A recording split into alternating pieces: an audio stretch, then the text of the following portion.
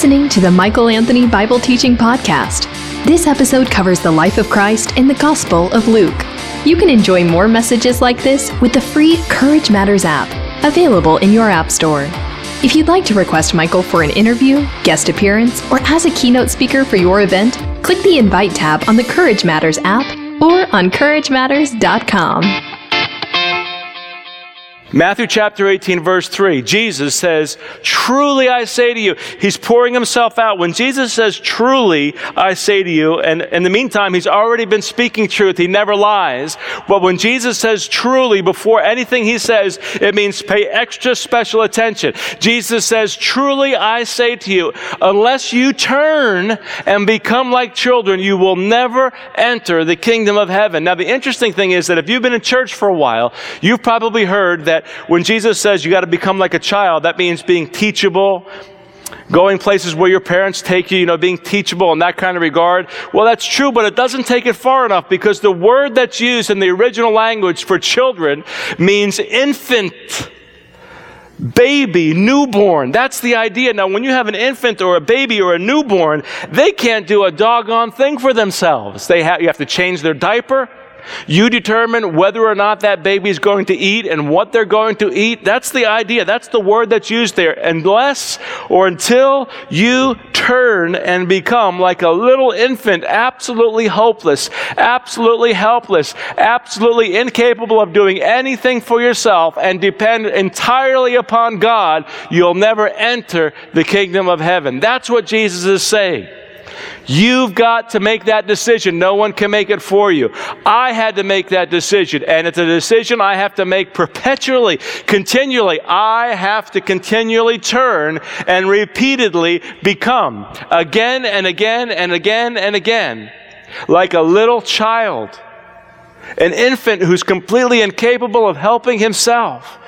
If I'm going to enter into the kingdom of heaven, that means I have to have complete dependence upon God every moment of my life. There's a turning point where that happens first. It happens for the very first time, and then thereafter we are to continue with that mindset. There's a sense in which God is continually having us revisit, continually having you revisit the idea of humility and absolute, entire, complete dependency on your Heavenly Father. Without that, it is not possible to enter the kingdom of heaven. Jesus says so. Now, little children are beautiful to look at. They're adorable when they're newborns. They're cute.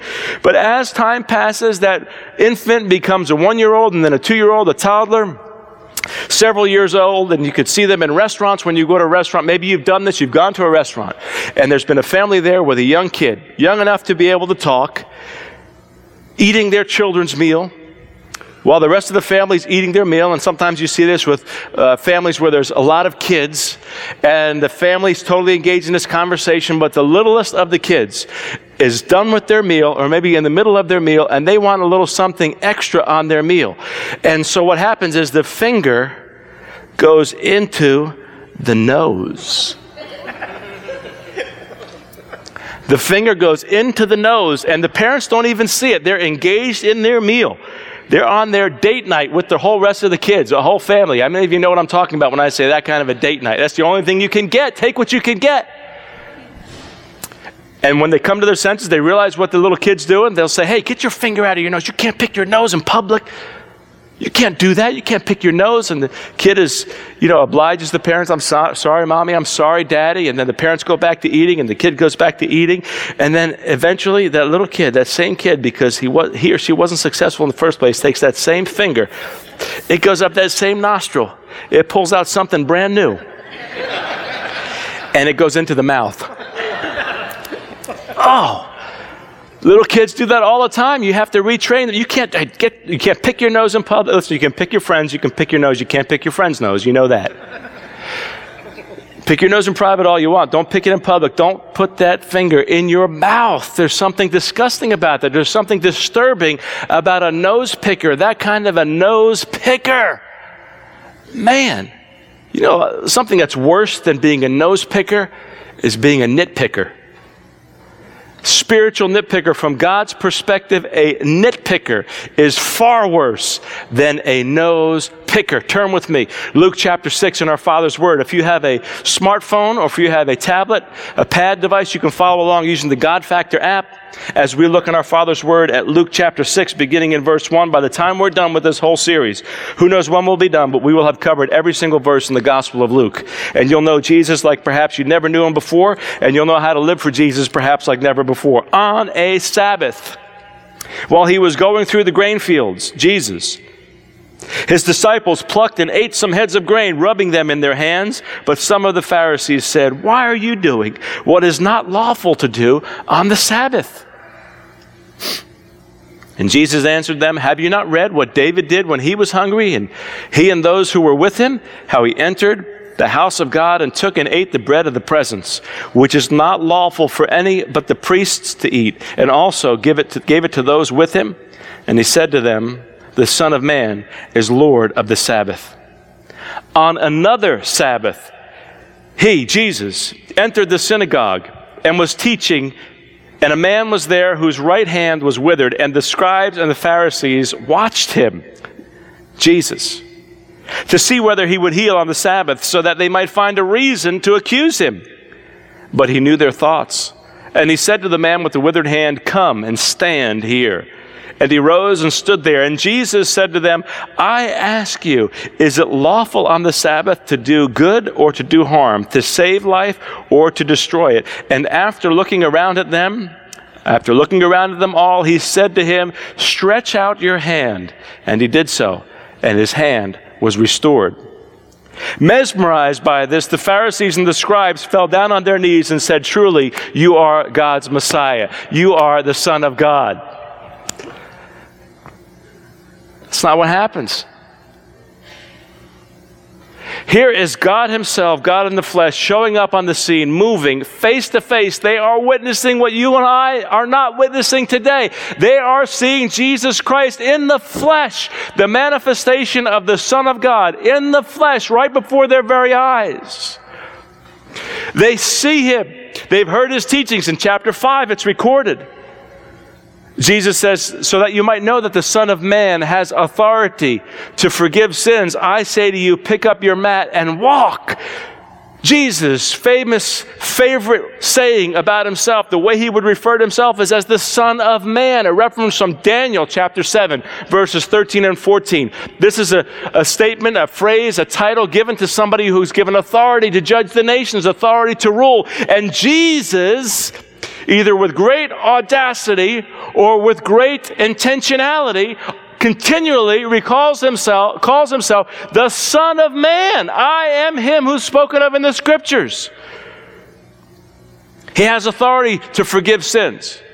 He has the capability, the capacity, at will, whenever he wants to heal somebody, to give teachings that were mesmerizing. The teachers of his day, Jesus was head and shoulders above them. He was putting his money where his mouth was, able to heal, able to forgive sins, not just teach like the Pharisees and the scribes could only do. And while Jesus is in the midst of doing all of this, a man's hand is withered, and it's on the Sabbath. And Jesus is in the synagogue, and Jesus says, "Stretch out your hand." And he looks to the left and he looks to the right. He knows that all eyes are fixated on him. He knows that he has their enraptured attention. Jesus is either a raving lunatic or he's actually who he says he is. In the midst of all this, they're looking at him. You probably could have heard a pin drop in this instance. He heals the man's withered hand on the Sabbath in the synagogue. And what do those religious nitpickers do? They pick a fight with him. They can't see the forest through the trees. They're so caught up in their religiosity, so caught up in things being they're done their way, so caught up in people following them that they had forgotten that their primary purpose in life was to help people follow the leader of leaders, Jesus. Their primary purpose was to help people understand the Messiah when he arrived. And when Jesus comes on the scene, they missed him. Can you imagine Jesus doing a mighty work in your life, showing up when you need him, and you miss him because you want him to do something that you wanted him to do, and he understood what he wanted to do and wants to do it in your life? Can you imagine being like a Pharisee or a scribe, understanding the Bible so well that when a true movement of the Spirit of God comes to your church, you don't recognize it? Can you imagine being like a Pharisee or a scribe, that when a true movement of the Spirit of God comes in your family, you don't recognize it? Can you imagine putting God in such a box, having such a lid on that box and a lock on all the different sides of that box so there's no way anything can get out of there? Can you imagine being so religious and so familiar with God that you are unfamiliar with Him in the final analysis, and therefore totally incapable of recognizing and humbling yourself when He shows up on the scene? This is the Pharisees. This is the scribes. And this is anyone and everyone who is in love with a religious system, in love with even the book of books, the Bible, and misunderstands that the purpose of any religious system, the purpose of the Word of God, the Bible, is to help us fall in love and practice loving the God of His Word. It's not about the Word of God unless the Word of God is understood to help us love the God of His Word. The Pharisees' response is in verse 11, but they were filled with fury and discussed with one another what they might do to Jesus. On this day, on that fateful day, Luke chapter 6, verse 11, it is recorded in our Father's Word. This is a turning point. If it was a cinematic moment, we would hear the music in the background. Da-da-da-da. Probably better than that. You would hear the cinematic music for drama and emphasis. This is the turning point where early on in Luke's Gospel, chapter 6, it's very clear that this animosity between the Pharisees and the scribes and the teachers of the law, the religious, institutionalized people who had no hearts for God, no eyes to be able to see Him when He shows up. This is the day when they begin to conspire. This is the day when they realize we're not going to humble ourselves. We're not going to follow this Jesus. We don't want other people following Him. We've got to figure out what we're going to do to Him. Instead of becoming like children and recognizing that the one who they should have known about in the Scriptures was right here standing in their midst, they become the greatest adversaries for Jesus possible. Be very careful that in your process of wanting to serve God, in your journey of wanting to serve God, you don't become like a Pharisee. You don't become like a scribe. You don't become someone who is so familiar with the Word of God that practically speaking, you're of no use when it comes to following Him. The whole purpose of knowing the Word of God is so that we follow the God of His Word. That's the purpose. Bible memorization has absolutely no use. Absolutely no use whatsoever. It doesn't matter how many Bible verses you have memorized. If at the end of your memorization process, you are not putting into practice what you've memorized. Pharisees had so much of the Scriptures memorized, so much familiarity in the temple courts and the religious system of Judaism. And here is Jesus, the Son of God, the Son of Man, showing up in the flesh, and they don't even recognize Him. You know what they're caught up in? Discussing about whether or not Jesus is breaking the fourth of the 10 Commandments by working on the Sabbath.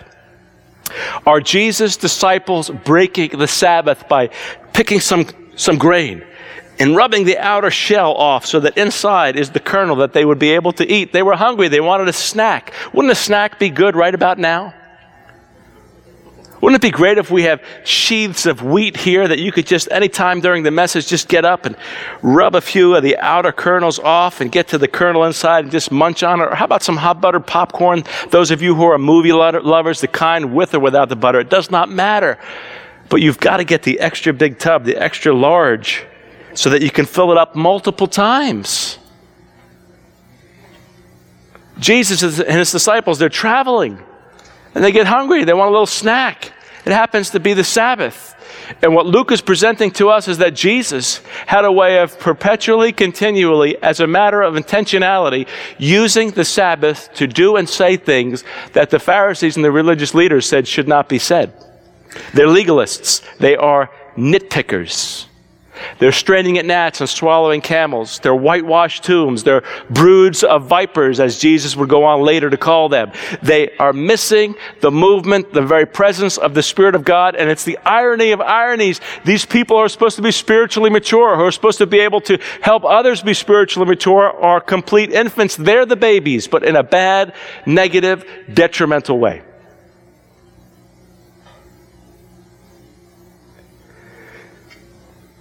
Instead of Jesus saying, you know what, guys, you're right. I'm sorry. Please forgive me. It is the Sabbath, and I understand that this is considered work and that we're commanded in the Scriptures not to work on the day of rest. 6 days we're supposed to work. On the seventh day we're supposed to rest. I understand that, and you're right. It was indeed work because they were cleaning off the outer husks and eating and feeding themselves. But Jesus doesn't do that. Jesus is either a raving lunatic or he really is Lord. In fact, we see Jesus continually, perpetually. It's a matter of intentionality. The master teacher is the most intentional teacher that ever walked this planet. He's deliberate. He's intentional. He's always saying the right words at the right time to have the right impact. He's all about maximum impact. Jesus is not just randomly saying things, randomly doing things. He's purposefully, intentionally. Listen, he's the Word that's become flesh. John chapter 1 says that Jesus is the Word. The Word became flesh and dwelt among us, lived among us for a while. He is the Word of God in bodily form. He knows the Old Testament. He's the author of the Old Testament. Certainly he knows the fourth of the 10 Commandments. He knows it all. Jesus is the master communicator, saying the perfect word at the perfect time to have the perfect, intentional, deliberate impact. He knows what his disciples are doing. We realize from this passage of Scripture in verse 8, we realize that he's able to read their minds. What could be said of somebody who can read other people's minds? Jesus knows what he's doing. He's being intentional. He knows that this is happening on the Sabbath, and he references them. He reminds them of what they should have known, these legalists, these nitpickers, who would have been better off being nose pickers. He brings them to 1 Samuel chapter 21, where this instance is recorded, where David, King David, before he's the king, is out and about, and it says this, verse 1 of chapter 21, 1 Samuel. Then David came to Nob, to Ahimelech the priest. And Ahimelech came to meet David trembling and said to him, why are you alone and no one with you? He's concerned that David is vulnerable. And David said to Ahimelech the priest, the king has charged me with a matter and said to me, let no one know anything of the matter about which I send you and with which I have charged you. I have made an appointment with the young men for such and such a place. Now then, what do you have on hand? Give me 5 loaves of bread or whatever is here. He's hungry. His men are hungry. And the priest answered David, I have no common bread on hand, but there is holy bread, if the young men have kept themselves from women. And David answered the priest, truly, women have been kept from us as always when I go on an expedition. The vessels of the young men are holy, even when it is an ordinary journey. How much more today will their vessels be holy? And in verse 6, so the priest gave him the holy bread, for there was no bread but the bread of the presence, which is removed from before the Lord, to be replaced by hot bread on the day it is taken away. Jesus references the Old Testament. He references the passage as the Son of David. As the Son of David, the one who is in the line of succession from the line of David, who would rule on David's throne. Jesus is nodding to them. Jesus is pointing them to the Old Testament, the scriptures that they should have known, to help them understand his identity as it related to David, that he is the one spoken of as the offspring of David. He's reminding of this particular instance where it wasn't legalistic at all. These men were about doing God's work. In the New Testament, Paul says, do not muzzle the ox while it's treading grain. These men are engaged in the ministry, God's work. If anybody was involved in the work of God, it certainly was the disciples of Jesus. And Jesus, instead of backing off, instead of taking his foot off the gas, it's pedal to the metal. And what does he say in verse 5 after he is being opposed by the Pharisees? What's his answer? The Son of Man is Lord of the Sabbath. Oh, you just killed me. I'm a Pharisee. Oh, you just took the open wound and you poured a whole bunch of sea salt. You just took you took me on a trip to the Dead Sea filled with salt so that your buoyancy in your body could float when you hop into the Dead Sea. Don't go into the Dead Sea like I did with a wound on your body, because it will burn and it will sting because of the salt content. Jesus, instead of taking his foot off the gas, puts it on the gas and says, listen, you don't like that? Oh, really? You don't? Guess what? I'll tell you what else.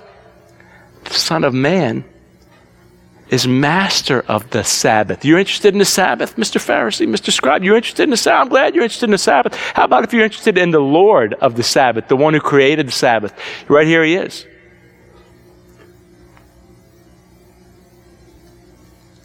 They would have been fully clear about this idea of Jesus referring to himself as the Son of Man. They knew who the Son of Man was from Daniel chapter 7.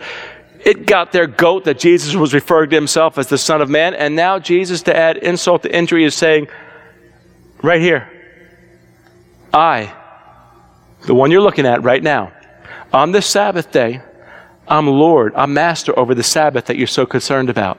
Oh, that would have gotten under their skin. What is he, a raving lunatic, Jesus, to be saying this, to be making this kind of claim about himself? Or is he, in fact, the Lord that he says he is? A lot of people say, Jesus never really came out and said very clearly who he was. I think we're getting a clear picture now that as we marinate on the Scriptures, as we take time to let ourselves be in the Scriptures one verse at a time, and we don't rush like a meatball in a pot of spaghetti sauce that I love to cook, or brujol that my mother used to make or my grandmother used to make, where you had to have that pot on the stove all day long on the aroma of that fresh meat, the meatballs with the fresh cut garlic. Don't give me any garlic powder. The fresh cut garlic and the parsley and the oregano in that meatball. You got to let that meatball marinate all day long. You've got to let the pigskin that's wrapped up and stuffed, for those of you who love hagma, the pigskin that's rolled up and stuffed just so right with the fresh garlic and then held together with toothpicks, that adds that delicious flavor to all of that spaghetti. I'm not talking about ragu here.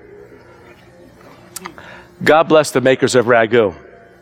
I'm not talking about Newman's Own. I'm talking about the real deal, where it's got to marinate. And when we marinate on, when we camp out in the Word of God and we really take a prolonged look at this profound book, we begin to see that Jesus absolutely, positively did say who he was. For him who has ears to hear, listen to what Jesus is saying about himself. The Pharisees understood it. They understood the Old Testament. They got what Jesus was saying, and it got under their skin. They had a serious case of epidermis penetratus.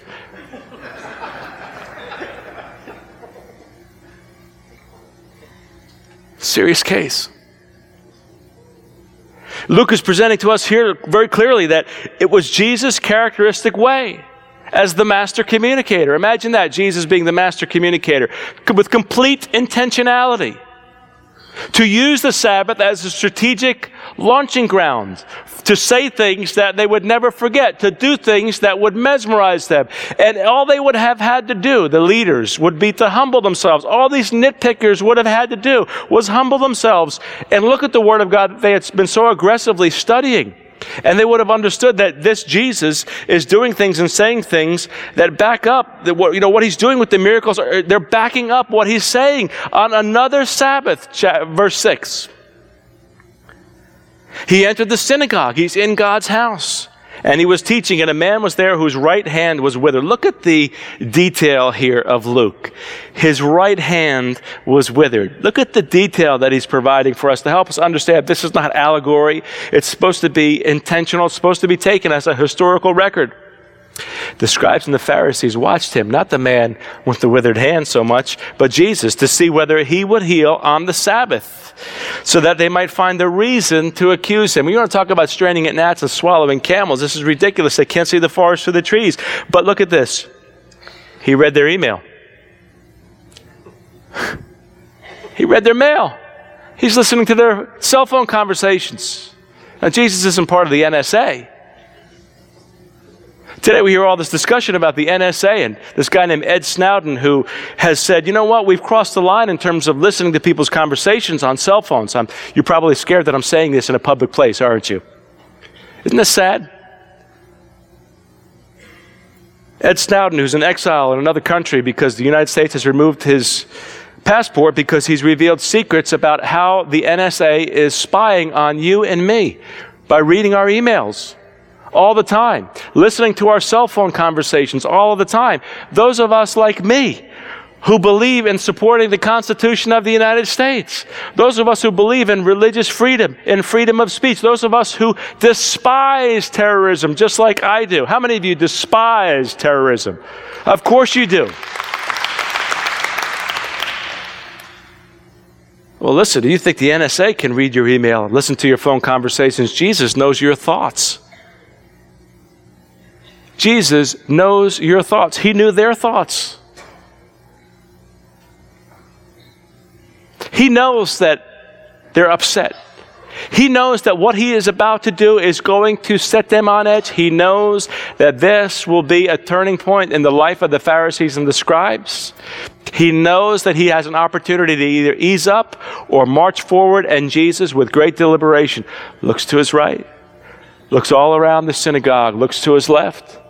There's a pregnant pause. You could have heard a pin drop, I'm sure, as he looks around, and the question for him would have been to heal or not to heal. The Sabbath, how significant is that? And what does Jesus do? He deliberately tells the man, reach out your hand, stretch it out.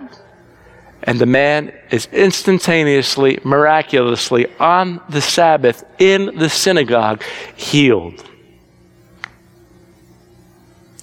Now, if Jesus was just concerned and interested in his own popularity, if he wanted to just gain a following, regardless of the followers, the quality of the followers, he would have never done that. He would have tried to win the Pharisees over by speaking politically correct language. He would have eased off on the gas, but Jesus understands that the kingdom of God is so serious, and doing his Father's work is so serious that he doesn't care who is offended and who is not offended. He's going to tell it like it is. He's going to show to everybody who he is. For him who has ears to hear, for people who are interested in the kingdom of God, the movement of God, they would get it. For those who are interested in a religious system, they wouldn't get it. They'd be frustrated.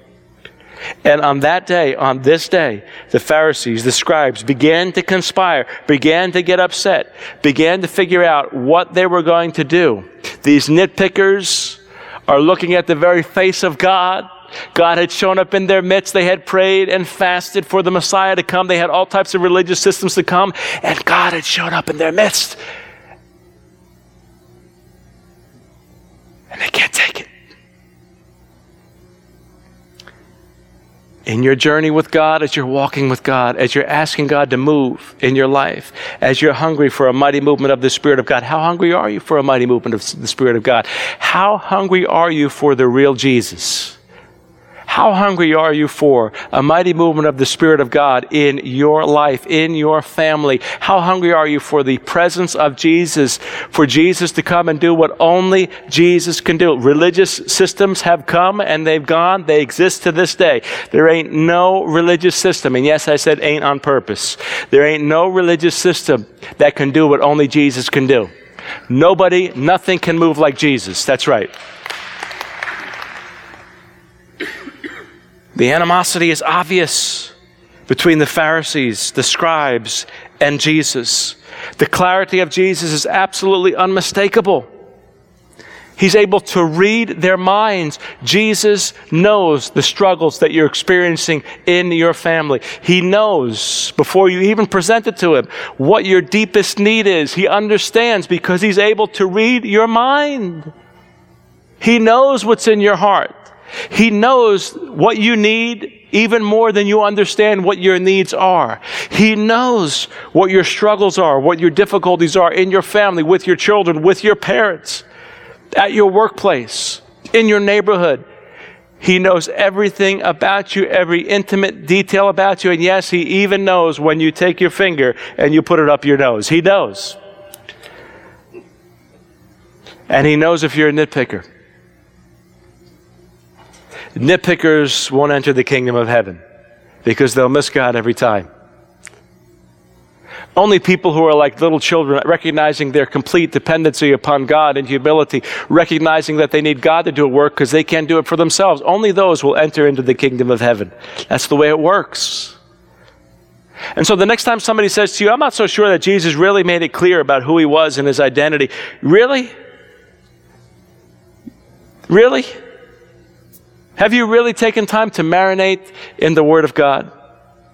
Have you really taken time to camp out in the Word of God and really closely, carefully, cautiously, patiently examine that Jesus is either a lunatic, he's either a liar, or he really is Master. He really is Lord. He really was speaking intentionally on purpose to say the right thing at the right time, to have the right impact. The master communicator speaking, communicating masterfully so that anybody who was humble, anybody who was really ready for a mighty movement of God, anybody who was really ready to receive the Savior that they really need would be able to recognize with absolute clarity, if you listen, you will hear him. If you watch, you will see him. Jesus is passing by in your life right now. You've been listening to the Michael Anthony Bible Teaching Podcast.